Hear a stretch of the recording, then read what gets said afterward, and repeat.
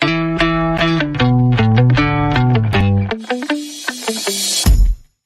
morning. It is Monday, October 25th, 2021, and this is DC Signal to Noise. Guys, since we last checked in, corn and soybean harvest have crossed the halfway point. The backlog at the nation's ports, it just continues to build, and months of drought in California have turned into mudslide season with heavy rains resulting from a bomb cyclone. My gosh, terrible weather out there. The baseball season has been reduced to the Braves and the Astros. Okay, I don't mind the Braves being in there, but the Astros, again, some people say that it's their redemption tour. Whatever. My Cyclones handed the Oklahoma State Cowboys their first loss of the season. Welcome. I am AgriTalk host Chip Flory. That is Pro Farmer Policy Analyst Jim Wiesmeyer. And at the bottom of the screen, our special guest, David Wasserman, editor of the Cook Political Report, covering the House of Representatives. David, welcome to Signal to Noise. Thank you, Chip. It's better to be the bottom of the screen than the bottom of the barrel. That's good point. Good point right there. Jim, before we get into the conversation with Dave, let's go ahead and talk a little bit about what to expect this week, because House Speaker Nancy Pelosi is certainly indicating that there is going to be at least 2 votes come midweek. Yeah, well, at an actual vote, probably on the traditional bipartisan infrastructure bill. That's the around, $1 trillion bill, either Wednesday or Thursday. And then coupled with that, they want an agreement, not a vote, on the Build Back Better plan. That looks to be about $1.75 trillion, Jeff. But there appears to be progress. It just so happens President Biden leaves for Europe, 2 events on Thursday, and they really want to get this done, at least from the infrastructure bill. Yeah, if he shows up at a global climate event without either one of these bills passed, Jim, he's going to have egg on his face, won't he? Yes. Yeah. And then as we'll get in with David, this also has election overtones with an upcoming election November 2nd in Virginia. So, we'll ask David about that. Okay, very good. Let's go ahead and bring David into the conversation. I want to start with this, Jim, if I could. Sure. Because my fascination with House Speaker Nancy Pelosi, unbelievable strategist. Over the years, she has played her role as Speaker of the House exceptionally well. Is she losing her edge? Is she starting to lose that?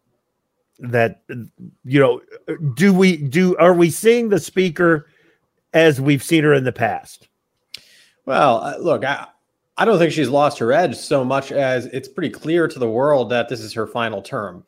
And in fact, the chances are pretty good that she won't serve her full term, but will resign after a package is passed and attempt to perhaps influence the race for her successor in San Francisco. However, that plays into the mentality of House Democrats when they know that she may not be the one making decisions over key leadership or committee posts heading forward. So that reduces her influence to strong arm people into supporting certain elements of legislation. And that's made this process more difficult. Now, Dave, if she does retire early, who's the favorite candidate, at least from her perspective? To succeed her as the Democratic leader? Yes. So Hakeem Jeffries is Democrats' apparent speaker in waiting. Now, of course, we'll get into this, but Democrats are probably not the favorites to hold their majority beyond 2022. However, there's been this long-running rivalry between the second Democrat in the House, Steny Hoyer, and Pelosi. And Pelosi, even after decades, does not want Hoyer to succeed her as Speaker. There is some thought that would Democrats, if she were to retire early before the end of this term, allow Hoyer the honor of serving as Speaker until this Congress is up? I'm not sure Pelosi would even go for that. They've been such long-running rivals. So it'll be interesting to see how this plays out. But I do suspect that that we will see Jeffries ascend to the top of Democrats' leadership ladder one way or the other by 2023. He is from New York. From Brooklyn, right. Okay. As I want to get to a local election first, actually two. Yeah. November 2nd, governor races in Virginia, in your home state now, and New Jersey. What are your predictions on those and why? Yeah, look, Jersey is closer than the reputation of the state would suggest. Governor Murphy has a single-digit lead, a high single-digit lead, according to the average of polls over Jack Ciattarelli. And look, I don't think that race is in danger for Democrats of flipping Republican, but the Virginia race is a genuine toss-up at this point. And I know, Jim, you've predicted that Youngkin will win. I do think in the final week of the race, you could see voters on the Democratic side begin to come alive a bit more. There's been certainly much more energy and activism on the Republican side of this race because the party out of the White House generally has that going for them, and that's true this time. I don't quite think Youngkin has moved enough to the center to distinguish himself from Trump in order to get over the top. I think he can very easily get within 2 or 3 points of McAuliffe, but actually winning a state that voted for Biden by 10, I think is going to be very, very hard. Yeah, and then what signal would that give? Say if Youngkin did come within 2 to 3 points, is that bragging rights for the Republicans, or will the Democrats just say, we won, we won?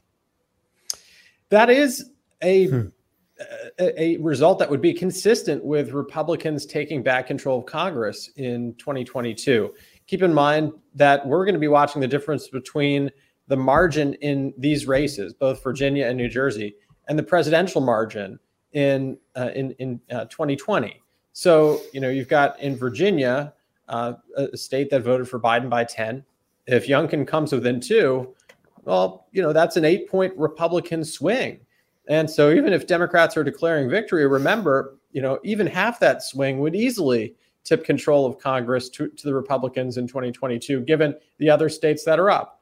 Glenn Youngkin is running a campaign that would easily win in a state like North Carolina or Georgia. It's just that Virginia has become a pretty blue state. Well, let's go to your House forecast. I know it's early for 2022. You always have caveats, and I don't blame you for that because things can change. But if you had to predict today, what would be the outcome of the 2022 House elections? I think Republicans would gain probably 25 seats in the House. Wow. Now, of course, this is a redistricting year. And a couple months ago, it looked like the leading threat to Democrats' majority was the changing maps. But Biden's dip in approval has overtaken that as the leading threat to Democrats. I actually think the net partisan change from new maps is likely to be quite modest. When you add up the states that Republicans get to gerrymander, and they have control in Texas and Florida and North Carolina and Georgia, there are far more states and districts under Republican control than under Democratic control. Democrats have New York and Illinois and New Mexico and Maryland. The overall difference is 187 seats that Republicans redraw to 75 seats for Democrats. But because Republicans have already gerrymandered so many of their own states, I think the max that they can squeeze out of redistricting is probably, 5 seats or so. What they'll do instead, beyond that, is to safeguard their own districts by moving a lot of vulnerable seats to higher ground. Dave, we have a lot of Illinois viewers and listeners. What are some key Republicans who may lose a seat or not even qualify for a seat? Well, Illinois Democrats over the weekend actually released a new, even more gerrymandered congressional proposal. It looks like a toddler threw spaghetti at the wall to draw this map. And actually what Democrats did to carve up downstate Illinois was quite aggressive.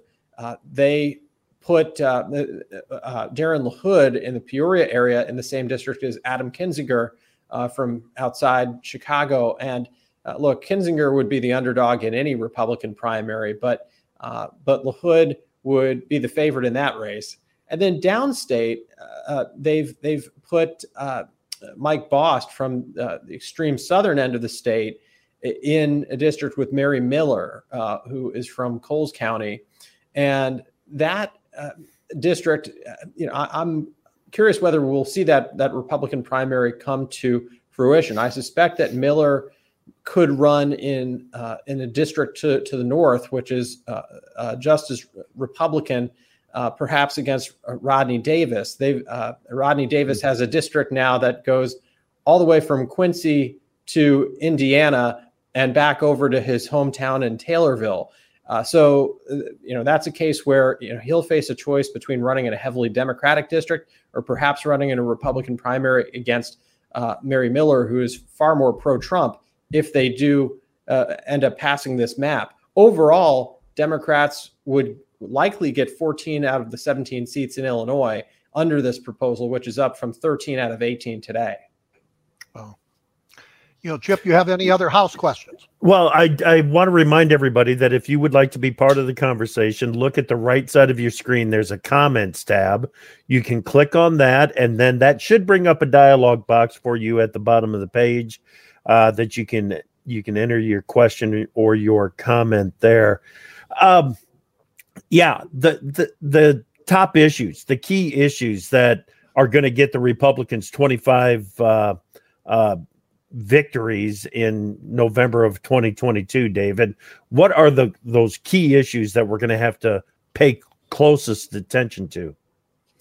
Well, I think there are three that are driving Biden's lower approval ratings. And then the number one is inflation and the cost of goods. This is something that is not talked about enough in DC because most of the in crowd in DC doesn't feel the pinch to the extent that the rest of the country does. Yep. And so, look, we've seen double-digit declines among independent voters on Biden's handling of the economy.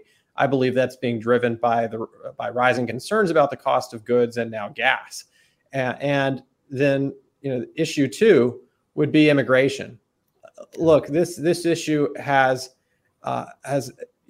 absolutely debilitated Democrats over the last 5 years since Trump came on the scene. And now that it's more prominent than ever, it plays into Republicans' strengths. And Republicans' message that Democrats are the party of open borders, well, that's resonating when we're seeing the imagery that we're seeing on TV. And so Biden's approval rating when it comes to handling of immigration, the average is in the high 30s. And then on overall competence, I think Democrats have taken a real hit after Afghanistan, not just because of the specifics of what's happened, but because Biden came into office with the attitude of, I've got this. I've got more experience than anyone who's come into the White House before, especially the last guy who had no experience in federal policy or foreign policy entering the Oval Office. And that's been dented. And so voters' overall malaise with regard to the administration, it doesn't just fire up Republicans, but Democrats are having a really hard time motivating their base, especially when they don't have anything to sell them legislatively at the moment. Dave, I want to move to the Senate. What is your prediction overall for 2022 Senate and specific states? Because we've already got comments before on which specific states do you see as net winners or losers, relative to the political parties. Jim, I think if the election were held next week, Republicans would pretty much sweep the battlefield of competitive Senate races. Democrats badly want to pick up Wisconsin, Pennsylvania, and North Carolina. Those seats in Pennsylvania and North Carolina are open seats. Democrats have some pretty good candidates running there. But given that Biden lost North Carolina, only very narrowly won Wisconsin and Pennsylvania, and we're talking about at least a 5-point environmental shift in Republicans' direction, that would tip those races Republican. And then Republicans are on offense in Arizona and Georgia, and in Nevada and New Hampshire. And Arizona and Georgia, two of the closest states in the 2020 election. Both Democratic senators were on the ballot in 2020. Mark Kelly and Raphael Warnock. They have to run for full terms in 2022. Republicans may end up nominating Herschel Walker in Georgia, which could be a real risk to Republicans, considering his personal baggage. But in Arizona, it's possible Republicans are going to nominate either the former state adjutant general Mick McGuire or Blake Masters, who's a venture capitalist, or perhaps Mark Brnovich, the attorney general. Republicans have a pretty clear primary field in Nevada, where Adam Laxalt is going to be their candidate against Catherine Cortez Masto. In New Hampshire, it's all coming down to whether Governor Chris Sununu gets into that race against Maggie Hassan. The indications are that he will. I think Republicans would pick up likely 3 seats if the election were held next week. I'd say all those seats go their way, except perhaps Georgia. So that would be 53-47. 53-47. Okay. The only one surprise I think that people would hear would be the Arizona, because Kelly has raised a lot of money, hasn't he? Not that money can totally buy elections, but that would be surprising to, I think, some listeners. Oh, keep in mind, Jim, that Mark Kelly spent, I believe, more than $100 million in the 2020 cycle. And he was up in the polls double digits for most of the fall against Martha McSally, who was already badly damaged by her 2018 race. And yet he still only won that 51-49. And we're talking about a much more favorable climate for Republicans this next time around, potentially. So it's hard to see how he wins. I think we tend to overrate the value of campaign money. There's such a thing as diminishing returns. Once you've made your case to voters with $20 million, it's not clear that the next $20 million is going to buy you as much. I think we also saw this dynamic in some smaller states in 2020, like Maine, where Democrats badly outspent Susan Collins, but voters started getting suspicious of where that money was coming from, because so much of it was coming from out-of-staters who badly wanted a Democratic Senate. Yes, I think Mike Bloomberg learned that as well when he ran for president, right? Yeah. Yeah, that's exactly right. David, what is the condition of the parties? How united are the visions of the Republicans and the Democrats? Look, it's basically Mars and Venus right now. And, Trump is consolidating his grip on his party from essentially a shadow presidency. I believe he is likely to run in 2024, likelier than Joe Biden to run. And Anthony Gonzalez, who is one of the 10 Republicans who voted to impeach Trump back in January, he announced his retirement last month by calling Trump a cancer on the country. But if this cancer is eating anything, it's the remaining resistance in the Republican Party to Trump. So a lot of these Republican primaries we're seeing for House and Senate races aren't just playing out in Ohio or Arizona. They're playing out in Palm Beach and Bedminster, where Republicans are vying for this all-important endorsement. So what odds do you give of Trump running in 2024? I'd put it in the 60% range, and I'd probably put Biden's odds somewhere south of 40%. Wow. And if not Trump, who were a few likely candidates, and the same for Biden, who's left in the Democratic Party, that's of, presidential timber? Well, first on the Republican side, I put the field into 3 buckets, more or less. You've got your governors, your senators, and your former Trump administration officials. And, in the governor's bucket, Ron DeSantis is the leader for now. I think he could be the flavor of the moment more than anything else, because of the high profile he's had in defying a lot of CDC and COVID guidance. And he's certainly polling well, but a lot of polling leaders this far out have not been able to sustain their advantage. In the Senate bucket, I actually think one of the stronger possibilities would be Tim Scott from South Carolina. I know Tom Cotton and Josh Hawley have talked about it, but I do think there is something appealing to the Republican primary electorate about a Black conservative candidate. Mm-hmm. We've seen that in recent years with people like Herman Cain, right? And yet Tim Scott is by far the strongest in that genre to be considered for higher office.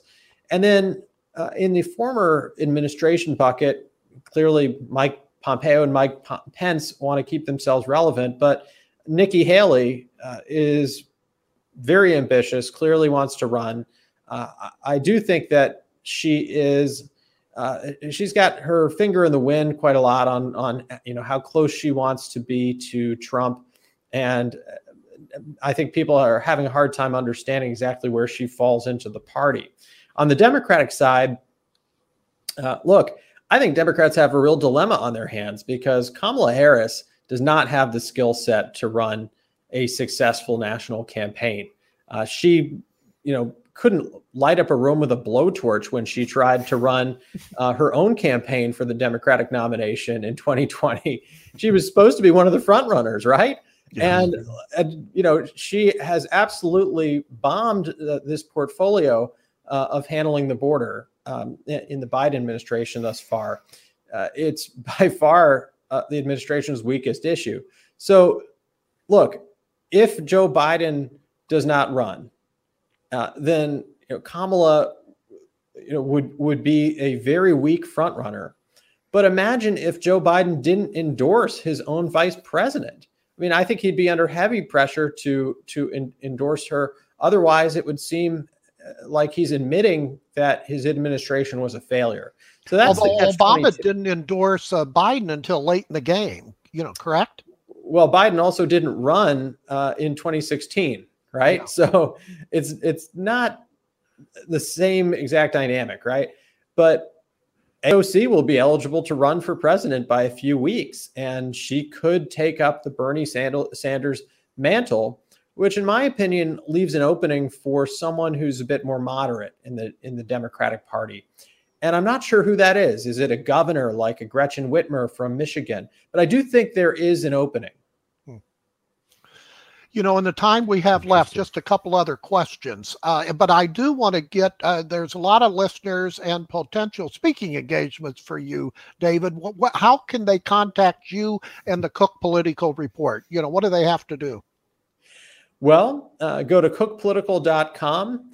And another way would be to go on Twitter. I'm at Redistrict. I'm covering the redistricting process closely, but feel free to send me a message. Or there's a forum on the cookpolitical.com site, and get in touch with me and look forward to visiting. Good. And, a couple other issues. Surveys. Can we really trust them? So it depends what we're trying to trust them for, right? If we have a very large assortment of presidential approval polls that we can aggregate into, samples of tens of thousands of people, I think they do provide a good time series of, okay, is the president up or down versus last month, right? Yes. Because we just have a large quantity of data. If we're looking for what is voters' approval rating on specific issues, or how does that change over time? Okay, that's fair. But what I think polling is having a harder time telling us, and I think we're asking too much of its abilities, is to say who's ahead or behind in a very close horse race, whether that's the Virginia governor's race, whether it's the 2020 presidential race. The problem is that pollsters give out a margin of error, right? They say, okay, well, we have a 95% confidence threshold that this is within 3 points of how voters actually feel. Well, what they don't publish is the response rate to their poll. The truth is that only 2 or 3% of people are picking up the phone, and we're relying on those very small subsets of voters to predict what the other 97 or 98% of people who are smart enough to screen their calls are thinking. And after a while, that just doesn't work, especially when you consider that the voters who are answering tend to have higher levels of societal and institutional trust, which correlates to support, or at least correlates with support for Democratic candidates, or inversely with support for Trump. So that has confounded us. And so people ask me, what do we do if we don't have polls to rely on? And my advice is to watch the hard election data from a lot of the off-year races and legislative special elections that don't get any attention, but they do indicate which way the winds are blowing. And what I'll be curious about beyond just the governor's races is the Virginia House of Delegates, which is also up for election on November 2nd. If we do see Republicans picking up 4 or 5 seats, getting closer to a tie in the House of Delegates, that would tell me, all right, Republicans are on track to take back the U.S. House of Representatives. Okay. There is a question that came in on the comments. Anything to note on the 2022 governor races, and specifically Whitmer in Michigan? Yeah, look, I think a lot of Democrats are going to be vulnerable in these governor's races. Not only Whitmer in Michigan, who has struggled to pass the agenda that she ran on, but also Tony Evers in Wisconsin, and the Republican lieutenant governor there, Rebecca Kleefisch, is running. And so, look, Democrats have open seats as well in Pennsylvania. Democrats are going to be trying to pick up Republican seats in Arizona, in Florida, in Georgia. I think in the case of Georgia, Governor Kemp being bashed by Trump perhaps enables him to run stronger in the general election. And Stacey Abrams, by the way, is having, I think, second thoughts about running another campaign for governor now that she sees how bad the environment is for Democrats. It's similar to the dynamic in the House, where you're seeing now up to 13 Democrats who've announced that they're not running for re-election there because they don't think they're going to be in the majority. And one kind of sidebar I'm watching on these governor's races is Republican primaries to incumbent governors, particularly in Idaho, in Ohio, potentially in Alabama, where you have Republican primary bases who are upset in some quarters at what the governors did with restrictions in COVID. And I'll be curious if 1 or 2 of those governors go down in a primary. Dave, in the brief time we have left, I do want to flash back to 2020 elections. I know in your speeches you say they were a lot closer than most people realize. Can you expand on that? Yeah, people tend to look at the overall popular vote in 2020, and Joe Biden won 7 million more votes, or the Electoral College, which Joe Biden won by 74 electoral votes, 306 to 232. But when you add up the cumulative margins in the states that put him over the top in the Electoral College, Arizona, Georgia, and Wisconsin, Joe Biden actually won by a margin of 42,915 votes out of 159 million votes cast. Wow. That's a pretty darn small margin, especially considering that the polls had him up by 8 or 9 points nationally, especially when President Trump's approval rating was in the low 40s and he was getting very low marks on his handling of COVID. That just goes to show you how closely divided the country is and how hardened and stubborn that divide is. I suspect that, in 2024, the Biden administration is going to still be defending trying to defend a lot of things that have gone wrong. It's a complicated world that we live in. Yeah. And with that burden on Democrats, Republicans, and very possibly Donald Trump could start out the slight favorites to retake the White House. And those House votes were very close as well, right? What was the bottom line for the House? Yeah, in the House, Democrats only managed to hang on to the House by 5 seats, and their margin was 222 to 213. It was just 31,758 votes across 5 races that decided House control. Wow. All right. As you can see, David is a wizard that he can talk whatever chamber that you want. I can personally attest he's been tested on what lawmakers are in which districts, not just in your own state, but all states. Okay, right. So he is definitely a wizard. And David, we have to thank you for your time, because I know you're very busy, but I think I'll see you tonight in DC at an event for Texas A&M students. I think you're going to be there. So, we can down one, this evening as a thank you that I don't even have to pay for. Though that's Jim's favorite kind of thank you, by the way, David.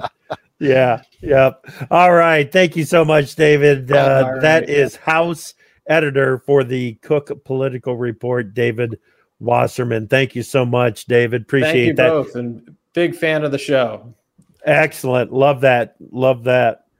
Jim, so let's say that David is right. And when we get to, after following the 2022 elections, what does all that mean for the Farm Bill?